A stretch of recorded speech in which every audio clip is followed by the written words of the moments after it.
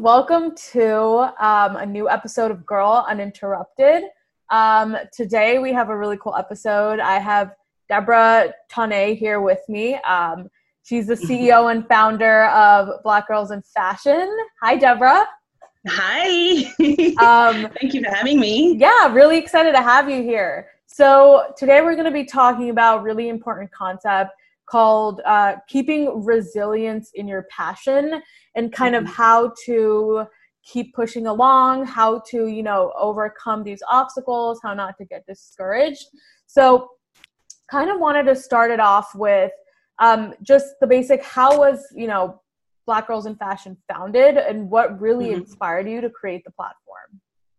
So to be honest, it wasn't like, I didn't have like an experience. I was like, oh wow, I'm having like this epiphany. I'm going to build this platform named Black Girls in Fashion. I think for me, it was kind of like just happened in an organic way. I was gearing up for London Fashion Week in 2018, and I was looking for some outfit like style inspo, because I always like to dress up. When I go to Fashion Week, I like to make a statement. And I specifically wanted to find Black women and look at the different Black women's style, like throughout London Fashion Week. And so I went on Pinterest, Google, and actually mainstream media never ever covers Black women during that period. So when I was doing my research, it was always the same, like 4 or 5 fashion editors that worked at like major fashion brands and major magazines. So it was like, okay, well, what other types of women are out there that work within the fashion industry? And that's when that idea began to form. And so that was actually like a week before Fashion Week. So I was like, okay, great, I'm going to call it Black Girls in Fashion. And before I named it that, I actually did some research. And I was very surprised to find out that this wasn't an idea or a concept that anybody had ever thought of, to kind of tailor a specific to take a specific part of fashion and tailor it to the Black female creative demographic. So there was really no spaces, no safe havens for us to come together, to thrive, and to really connect within the fashion industry. Right. So from that, I had put a team together and of a main photographer, 2 social media editors, and myself. And we hit the streets of London Fashion Week, and we found some amazing women. We found Black female creative directors, art directors, casting directors, girls. There was an amazing experience that we had as we were interviewing these women. And I stopped this young lady to have her picture taken. Her style was very quirky.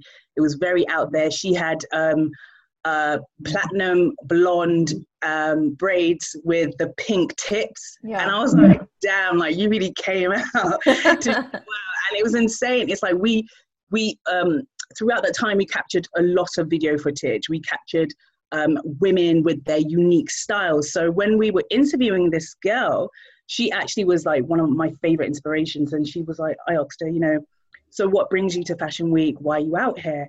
And she said, oh, I'm just here to watch my girls walk. And I was like, what do you mean? And she was like, well, I have my own modeling agency, and my models have been booked by London Fashion Week. And I was gobsmacked. But I was like, okay, you're a young 22-year-old Black female working in fashion, and you've managed to set up your own modeling agency and to be accredited by somebody as big as London Fashion Week. That's huge. Right. Like, where are the representation for that within the British fashion industry? So it kind of, the Black Girls in Fashion brand then began to develop further. So then we began to look into putting events together. How can we connect, the young, creative, aspiring future entrepreneurs of the fashion industry together with the women who are at the top or at mid-weight levels or at, managing and leadership roles? Like, how can we connect the two and basically create a platform that celebrated Black women within fashion? So that's how it started initially. So how did you go about putting the events together? How did you go about, reaching out to people to be on your team? what was the main platform that you used? Mm-hmm. So as I said, as we initially started, I really used Fashion Week because we started on the first day, London Fashion Week, September 2018, and we built our network from the women that we spoke to and stopped and took pictures of. Right. I connected with them on a personal level. You know, it was face to face. It was that this is my idea. This is what I'm creating for us. And I was able to build that connection with them from the start. And our community is like now over 2,000 followers strong. And for me, it was kind of like, I wanted to build an organic following. I wanted to build a network of women who understood me, who met me, who spoke to me and understood the idea and the concept behind this safe haven that we were creating for them. So my connections, I was able to build from the ground up. And they've been very, very loyal and they're still with us. Right. So when it came down, it was like, you know, we managed to encapsulate people through the content that we created. We were talking about the harder hitting subjects. We were actually highlighting other Black females that worked across all levels of the fashion industry. So we were giving them a platform to shine. And I believe that's how we were able to properly capture our demographic and our audience so that they knew that this was specifically for us, is to represent us and visualize our work so that the next generation can see how the positive impact of having Black women within this space. Right. Putting things together, I am technically a one-woman show right now. And I've experienced so many challenges even from the start, like when I'm putting together people for the teams to attend Fashion Week. You know, Black Girls in Fashion has now attended 4 London Fashion Weeks, and for the next season in September, I'm highly considering potentially going to Paris or Milan, depending on whether they're going to with the pandemic, whether they will have it a physical space or if they're going to do it digitally. Either way, excuse me, I still would like to branch out into other capitals of the fashion industry. But having said that, it comes with a lot of hard work. I have had, unfortunately, experiences where, you know, I have put calls out to, for potential jobs to come and work as a social media editor for me or photographer for London Fashion Week. And I like to give girls who don't have a lot of experience or building their portfolios that experience so that they can say, you know, nobody else is really going to give you that, that experience at that level, especially something for London Fashion Week. So I'm struggling to get my words out. So for me, it was important that I was giving back in a way that was going to be productive and useful for them moving forward, moving on from Black Girls in Fashion. But there have been times where I've hired the wrong person. Right. And they didn't fulfill what was in the contract or what we agreed. They actually couldn't deliver what they said that they could. And it was just such a disappointment where, you know, for instance, I had hired a photographer, specifically said what I wanted, what I was looking for, and that I wanted them to, because we are trying to create a documentary. So I needed like beautiful imagery, visual, like, you know, videography of the true representation that is at London Fashion Week. Right. And, you know, she arrived on the day, she wasn't fully prepared. I'd already given her like a brief. I'd already given her all of the information that she needed. And I also linked her to all of the work that we've done, which is completely on Instagram, is completely on social media. You can see stories back into like interviews that we've done with editors-in-chief of magazines and stuff. It's all there for everybody to see what we're about. And I guess that person did not do their due diligence and their research. So they were not fully prepared. And in the end, I had to fire that person on the day, and then it fell down to myself and 2 other assistants that I had to really save that day in terms of generating the content. It is a lot of work. It is a lot of running around, especially when it comes to events as well. Right. You know, I wear many hats with this business, with this platform, and at times it does get draining for me, and I have to remind myself I have to take time out. So these are just some of the challenges that on a personal level, I'm like, oh, like I wish I could just, you know, at the Black Girls in Fashion is not the stage where we're making huge sums of money, but we're trying to get that stage. We're trying to get to that stage through like sponsorships and partnerships. So as we grow, I'm hoping that, you know, I'm able to attain more opportunities that can really put Black girls in fashion out there, so that we can then begin to build that financial support that we also need in order to scale our business. Right. You mentioned that you really prioritized organic growth. What advice would you give, you know, women who are trying to start out, women that, you know, are also trying to build their business from the ground up organically, but, you know, they're being lured to the paid growth side where they have to, you know, get those false followers to look cool and like all these things. What kind of advice would you give to them? And, you know, how would you advise them to mold their thinking into slow and steady, except for, you know, instead of rapid, let's look cool, let's have 50,000 followers, but only have 10 likes on the, you know, post? I think the first thing you need to think about is your intention. What is your intention with your business? What do you intend to, who do you intend to serve, and how do you intend to serve that person or those people? Secondly, have a core, like let's say have like a few core pillars of, you know, what your brand stands for, and think about and like be very assertive in your tone and the content that you create. Be very authentic. Right. People, even if it's like, for example, like, okay, Black Girls in Fashion only focuses on the reclaiming Black excellence for women who are powered by fashion, for Black women who are powered by fashion. That is our tagline. That is our focus. Right. You know, so we were able to draw people in based on that focus that we have.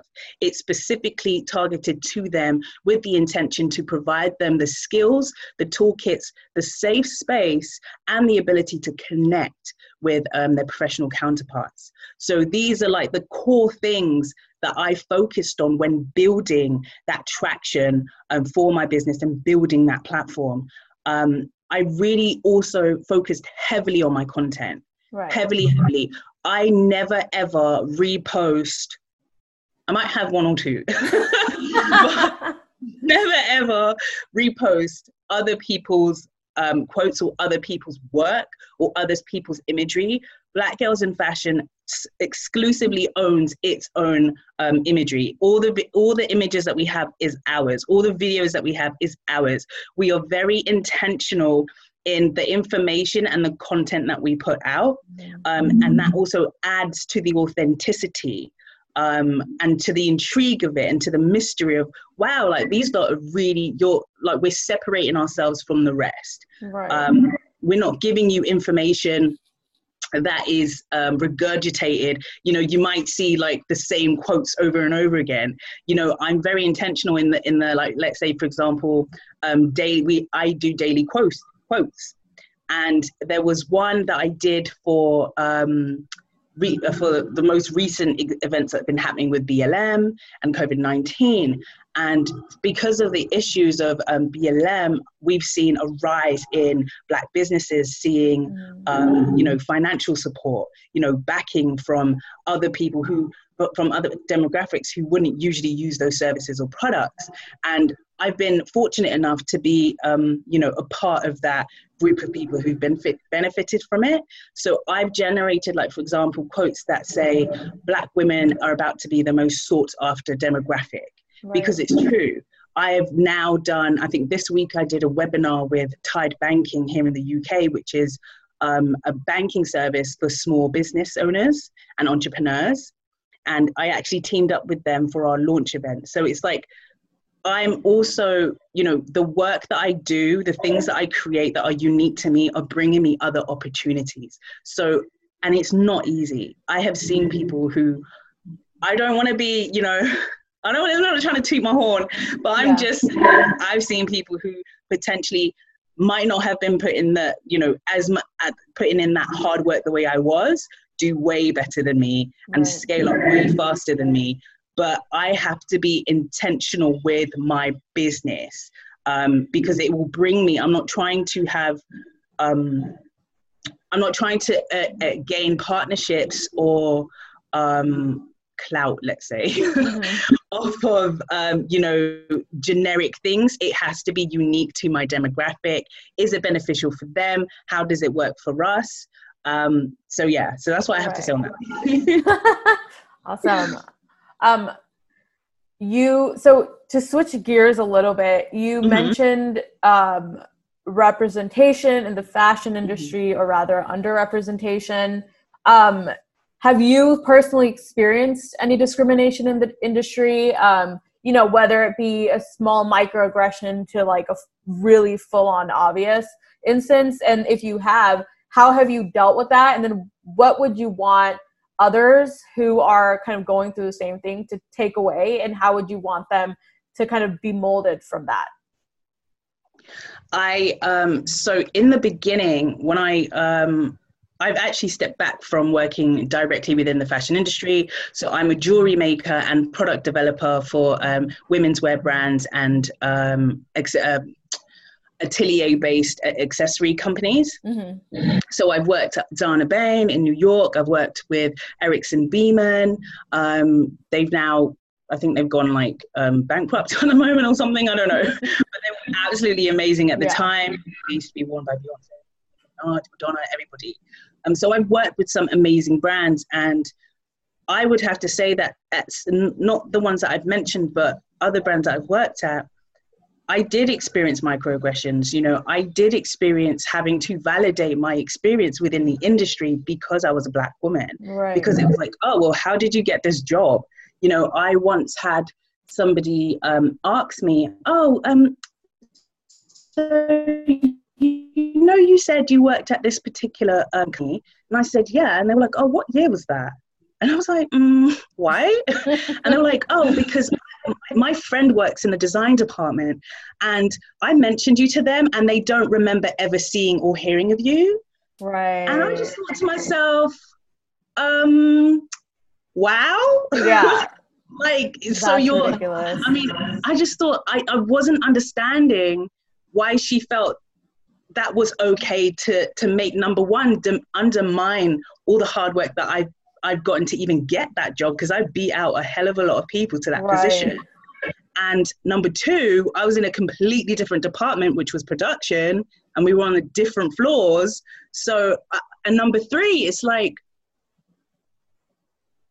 you hired me to be a part of this team. You did not think I have my references on there. You can check up on my, you know, you can call them up, email them, and they'll give you all the information that you need. I think for me, it was kind of like, I didn't look like the type of person that would fit, that would be within them. So they had to kind of like, they had to pry a little bit just to get a bit more information. Like, are you really who you say you are? Do you really know what you're doing? And do you really have the experience that's on your CV? I think also, speaking of CVs, there've been moments where I have gone to interviews and my name is Deborah Tonne. It doesn't sound, it's racially ambiguous, you know, like you cannot tell what race I'm from because my name sounds like I could be English and French because Tonne is French. So I've walked into interviews and they're like, hi, yes, how can we help you? And I'm like, well, I'm here for an interview. My name's Deborah Tonne. And they were like, Deborah Tonne? And I'm like, yeah, you're expecting me? And they were like, oh my God. like doing a double take on the CV and then looking at me and it's like, there is no picture on my CV. You're just gonna have to believe me that my name is Deborah. Oh my God. Just silly things like that. And I think one of the worst ones for me was working for a PR studio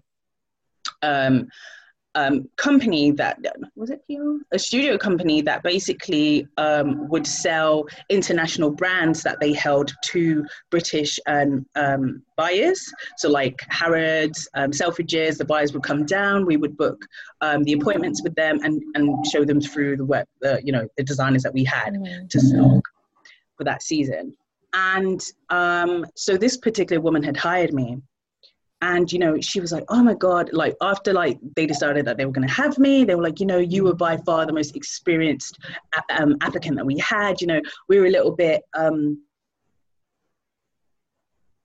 apprehensive because you have so much experience. We don't want you to feel like you're bored at this job. And I was like, no, I'm testing different things. I'm kind of in that moment where I'm pivoting my business. So I want to try different things.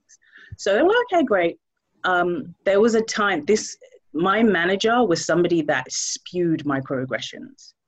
It was so prevalent in her that at times it was just outright open aggression. It was just aggressive. Right. And she would sit right opposite me because I had to assist her.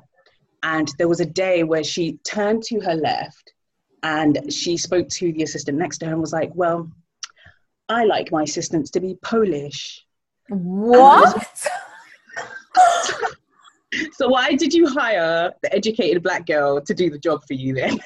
And why did you tell me I was the most, why did you tell me God, the most experienced applicant you ever had? I'm confused. And not just that, but I think she was also irritated at the fact that I asked for more money than what the previous assistant was actually getting. So when I saw the previous assistant's contract, I was like, damn. Like, I was like, oh, I did that. Because I was like, wow, I can't believe I managed to get money and you don't like me. Like, that's crazy. Yeah. But I think that experience, it was that, and there were other things that she would say. I remember her saying also, funny enough, the owner of the business was a Black British Nigerian man. Right. And prior to me, he was the only Black person within the company. And so he was going for a business meeting in Germany. And one of the days that he wasn't there, she said, and when I think back to it now, I'm like, oh my God, she was talking about me. Yeah. It just didn't compute in my brain because I was doing my work. And she turned to the assistant again, to the same assistant, and said, the last time, the founder went on holiday for business, I fired one of his assistants. And I was like, but it was just something that I caught, but because I was in the moment of doing my job, I didn't sink in until then, like a few days later, where all of that had just bubbled up and I was having an exit meeting, an exit interview, because I had enough. And she, in the meeting, she was like, and I was saying to her, she said to me, you work so hard, I can't fault you in the way that you work. You're very concentrated. You come in on time. You get the work done. I ask you to do things. You write down every single thing verbatim what I say. And that's very, very impressive. But as you know, we're like a family here. And I just don't feel like you fit in within this family. And so it's nothing to do with your work. I just don't feel like you've managed to gel well with the team, despite the fact the team will go on lunch and not invite me, despite the fact that wow, in the studio. And that's why I was so concentrated on my work, because I was like, well, if I've got nothing else to do other than to do my work, because you guys aren't really engaging with me. They would talk about their shows that they watch, and it's nothing that I would usually watch on a day. I don't even know how to mesh you guys. Like, we're just polar opposites. But so after she said that to me, I was bubbling inside, because to me it was clear that obviously it was personal. It wasn't professional. It was on a personal basis.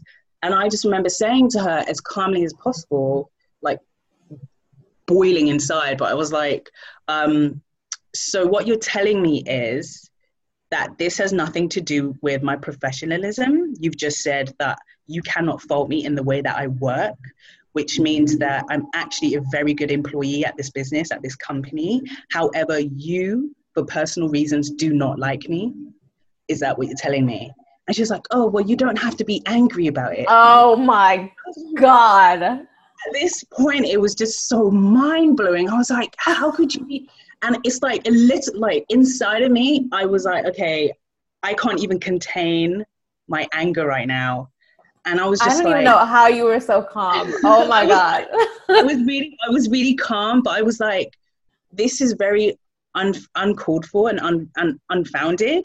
And you're basically dismissing me for no reason, really. And she's like, oh, but you don't have to be angry about it. I know you're upset right now. Like, I know you're upset.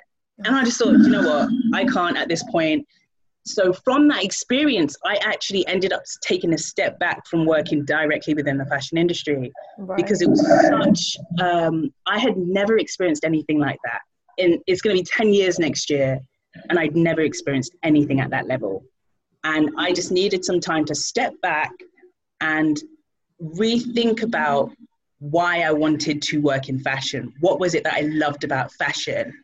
And what I came to the conclusion was, I still do love working in production. I still do love developing accessories, but I can always do that with independent brands who have a strong core community-based values, who also encourage healthy workplace cultures, because you also need to be mindful of one advice I'd give is, do not be afraid to be willing to step back.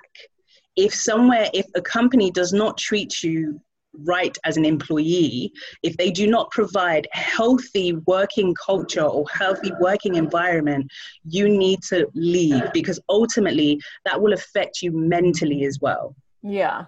Mentally and physically, and it will stop you from doing what you actually love. It will stop that passion that you have, especially in fashion. So I had to take that step back for myself and re-strategize my energy and what companies I actually wanted to work with. And I kind of went from there. And also, building the space, the company that I want to work in. Right. I wanted to build that for myself. Like, since I can't find it, I'll just build it for myself. Right. Your story is, that's just crazy. Like, to think that happened, and that so what you did was essentially repeat back to her what she was implying, and she got mad at you for saying it out loud. Yeah. That's crazy. Basically. Just think about how many people or how many Black women are going through the same exact thing, but they don't know how to turn that situation around, or if that happens to them, they don't know how, to react and how to stand up for themselves, especially in an environment such as fashion, so. I think at times you have to really spell it out for them in terms of their behavior. Right. I think in also, just to go back a little bit to the person who had asked me if I'd really worked at that place, excuse me, I had actually said to her, so are you insinuating that I am lying about my work experience? And immediately they got on the defensive. Right. Oh, no, that's not what I'm saying. I'm just saying that my friend doesn't remember you. But why did you ask your friend about me? Yep. Are there reservations that you have against me or against my working experience, my truth? Right. And when you do that, you automatically put them on the spot. They have to think about what they've just said to you. Yep. Wow. Yes. And I do believe that. I think I've been tougher as well as the years have gone on. I never used to say anything. When it used to happen to me, I would just be like, do you know what? Just be grateful that you're here. Yeah. And that's the kind of mentality that they want you to have. Yep. In many brands, not all of them, like a lot of them are beginning to change their culture, the way they work with, you know, minority people, Black people, Asian people. They're beginning to change that mindset, but there are still a few that work within that way. Right. And yeah, I don't want to go over. We'll jump to the last question because I really want to cover it. But speaking of, you know, them changing their culture, trying to become more aware of these companies, you know, what are your thoughts about the current Black Lives Matter movement? I know a lot of companies in every single industry have, you know, updated their websites. Here's our new mission. Yeah. Here's our new diversity team. Here's our this. And it's like, it's great on one level that they're creating these things, but do you think that some of these companies are more performative? Do you think that, you know, let's just say a big company is trying to, you know, quote unquote, save face because they don't want to seem intolerant, but on the inside, their executives are like, we really couldn't care less. Yeah. I absolutely believe that the BLM movement is both a blessing and a curse in itself. You have to be mindful of the brands who have never really truly represented for people that look like you. Right. And be clued up with who has actually been doing the work and who is just jumping on the bandwagon. I will give you an example of a few weeks ago where I think it was like early last month when we were doing the blackout. So everybody was posting their black squares on Instagram in support of BLM. And a friend of mine who actually works as a shipping manager for a fashion brand messaged me in the morning and said, look, Deborah, my brand wants to do the black tile. You know, I don't know. Do you think it's a good idea? You work in, you know, you're doing social media, you do marketing. Like, what do you think? And I went on their social media page. I had a look, and I only in the like 4 or 5 years that they've been present on Instagram, they only had 3 black models. Wow. I advised her against it. I said, as somebody that works on social media a lot and I do the digital marketing and blah, blah, blah, this is probably not a good look for them unless they are willing to donate money to the causes and then say, look,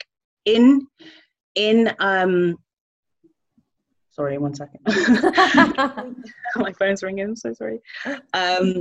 In solidarity with Black Lives Matter movement, we have now donated money to this particular charity, and also supporting Black businesses.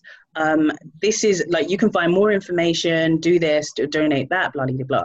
Like, that's what I advised her. And I said to her, don't put any, you know, additionals, just keep it nice and subtle and sweet, because your company is not very representative of all people of you know, all people globally. Right. They're not diverse in their brand. It's very visible that they're not diverse. So be subtle about it. So I helped her create a caption that was very simple, and it really worked. Like, they posted it and it was great. The next day, and this goes to show what businesses are actually truly about, the change and helping the, you know, advance within this issue of, you know, supporting Black businesses and the BLM movement, and which ones aren't. The next day I had checked, and they completely changed the caption. Wow. And in addition, they had added 5 different colored fists in the caption. And I just thought, I guess they felt it wasn't Black enough for them. Wow. You know, I guess they, even at that stage where, number one, you're not even a social media person at that business, you're the shipping manager, right, and you're a Black woman, so they gave you that job. You know, they were like, I remember her saying to me that, you know, they just came to me, were like, you know, we think that you'd be the best person to do this and da-da-da. But she was like, I work in shipping. Oh my God. No, it's not just that, but also you by you changing the caption and adding all these additional things that weren't needed, right, you are discrediting the work that this Black woman has now done for you. It's also saying, you know, well, the work you did wasn't good enough. We're not happy with this. Right. We're going to go in and redo it for you.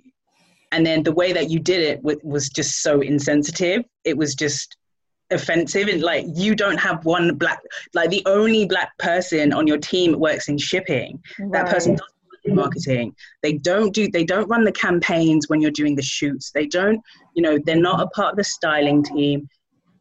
That was blatantly performative.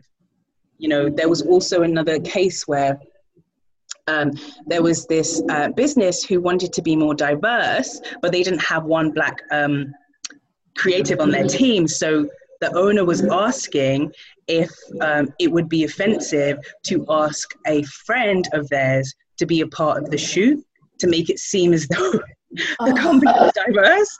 But I was like, okay, but that person doesn't work at your business. Right. So that would be falsely advertising that you're diverse when you're not, because that person doesn't work for you. Right. And also that's very insulting. Saying. It is. So sorry, I forgot what your question was, but those are like. No, yeah, that answered the question really well. Yeah, I mean, that was really interesting to hear because, as someone who also works in the ad industry, I've seen a lot of, brands alter their messaging. I've seen a lot of brands, try to change the way that they're approaching social media, change the way that they're approaching hiring, approaching all that kind of stuff. But there's little indicators that are like, you're only doing this for performance sake and not because you actually care. So, so just as a final, question, what tips or what, from your opinion, would be best for a brand that's up and coming, for anyone that's listening to this that works at a big brand? What would be best in order to help support the BLM movement in more of a non-performatory way, in a way that will actually make an impact, whether that's from education, donation, or anything like that? Yeah, I mean, I would say there are a few. So I'd say like three. There are ways in which you can do that isn't so visible. So kind of like, hey, like we're doing this, is there are a lot of, especially within the fashion industry, you can donate to adding, like for example, here in the UK, we've now launched a Black curriculum. There's like a Black curriculum page on Instagram, brilliant company that are actually trying to have Black, what's it called? Like Black history added into the schools here as part of the curriculum, so that Black students can begin to understand, the heritage, the Black community's heritage within business, within science, mathematics. We can understand, get to, push the generation more into thinking about things like tech, like who are Black inventors, who was the Black, the very first Black fashion seamstress, things like that. Like you can actually donate and invest within initiatives like that, but that isn't so performative. But it's also, you could also be, a patron to these, to these initiatives, to these movements. Or even work as partners or sponsors to, let's say, for example, like platforms like Black Girls in Fashion. Tide Banking is one of my longest standing relationships. They've been here from the initial, our initial launch event last September for Fashion Week. And so basically I partnered up with them as part of their 100,000 Women's Initiative. They are trying to help 100,000 female-led businesses by 2022. So I was a part of that partnership with them. It was actually long-term. So I was also brought on a few days ago to be part of their Race in Business talk, to talk about my experience as well. So they're also giving me a platform for other businesses to hear me and hear the story. And this partnership is actually long term. And that's what I would really, really say for somebody who's trying to set up their business or set up their brand. If you want to connect and make that network and build your network within the industry, you need to look for the, longer standing partnerships with companies that truly have, you know, Black or female-led businesses at their core of their what do you call it? You know, at the core of their initiative. Yeah. I don't believe in working with somebody with a brand just because they have a large following or just because they have a large reach. That is, when you think about, you have to think about the impact. Black Girls in Fashion has grown as a community, but our numbers on social are quite small in comparison to another major brand, like another major, you know, media platform, like let's say Bustle UK, that are in the thousands, you know, in the tens of thousands. My impact is very, very visible within my immediate and extensive communities. I am making a steady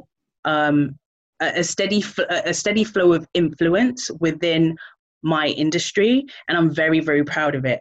And I'm very intentional with the brands that I work with, because I have to make sure that everything aligns. Right. It needs to be in alignment with my intentions for the business and for the community, because they are at the core of why I do what I do. Right. Why I do what I do. Sorry. No, don't worry. So yeah, I think that those are the tips that I would give on that. Great. Those are great. This was a really great conversation. I'm so happy we are recording this. So thank you so much, Deborah, for coming on the podcast. I will leave Deborah's Instagram handles and everything good like that in the show description. But thank you so much, Deborah. No worries. Thank you for having me. Yeah, and I hope you guys, you know, take my tips and add them into like your businesses and everything that you're doing. Yes, I'm sure everyone will. Don't worry. It was amazing tips.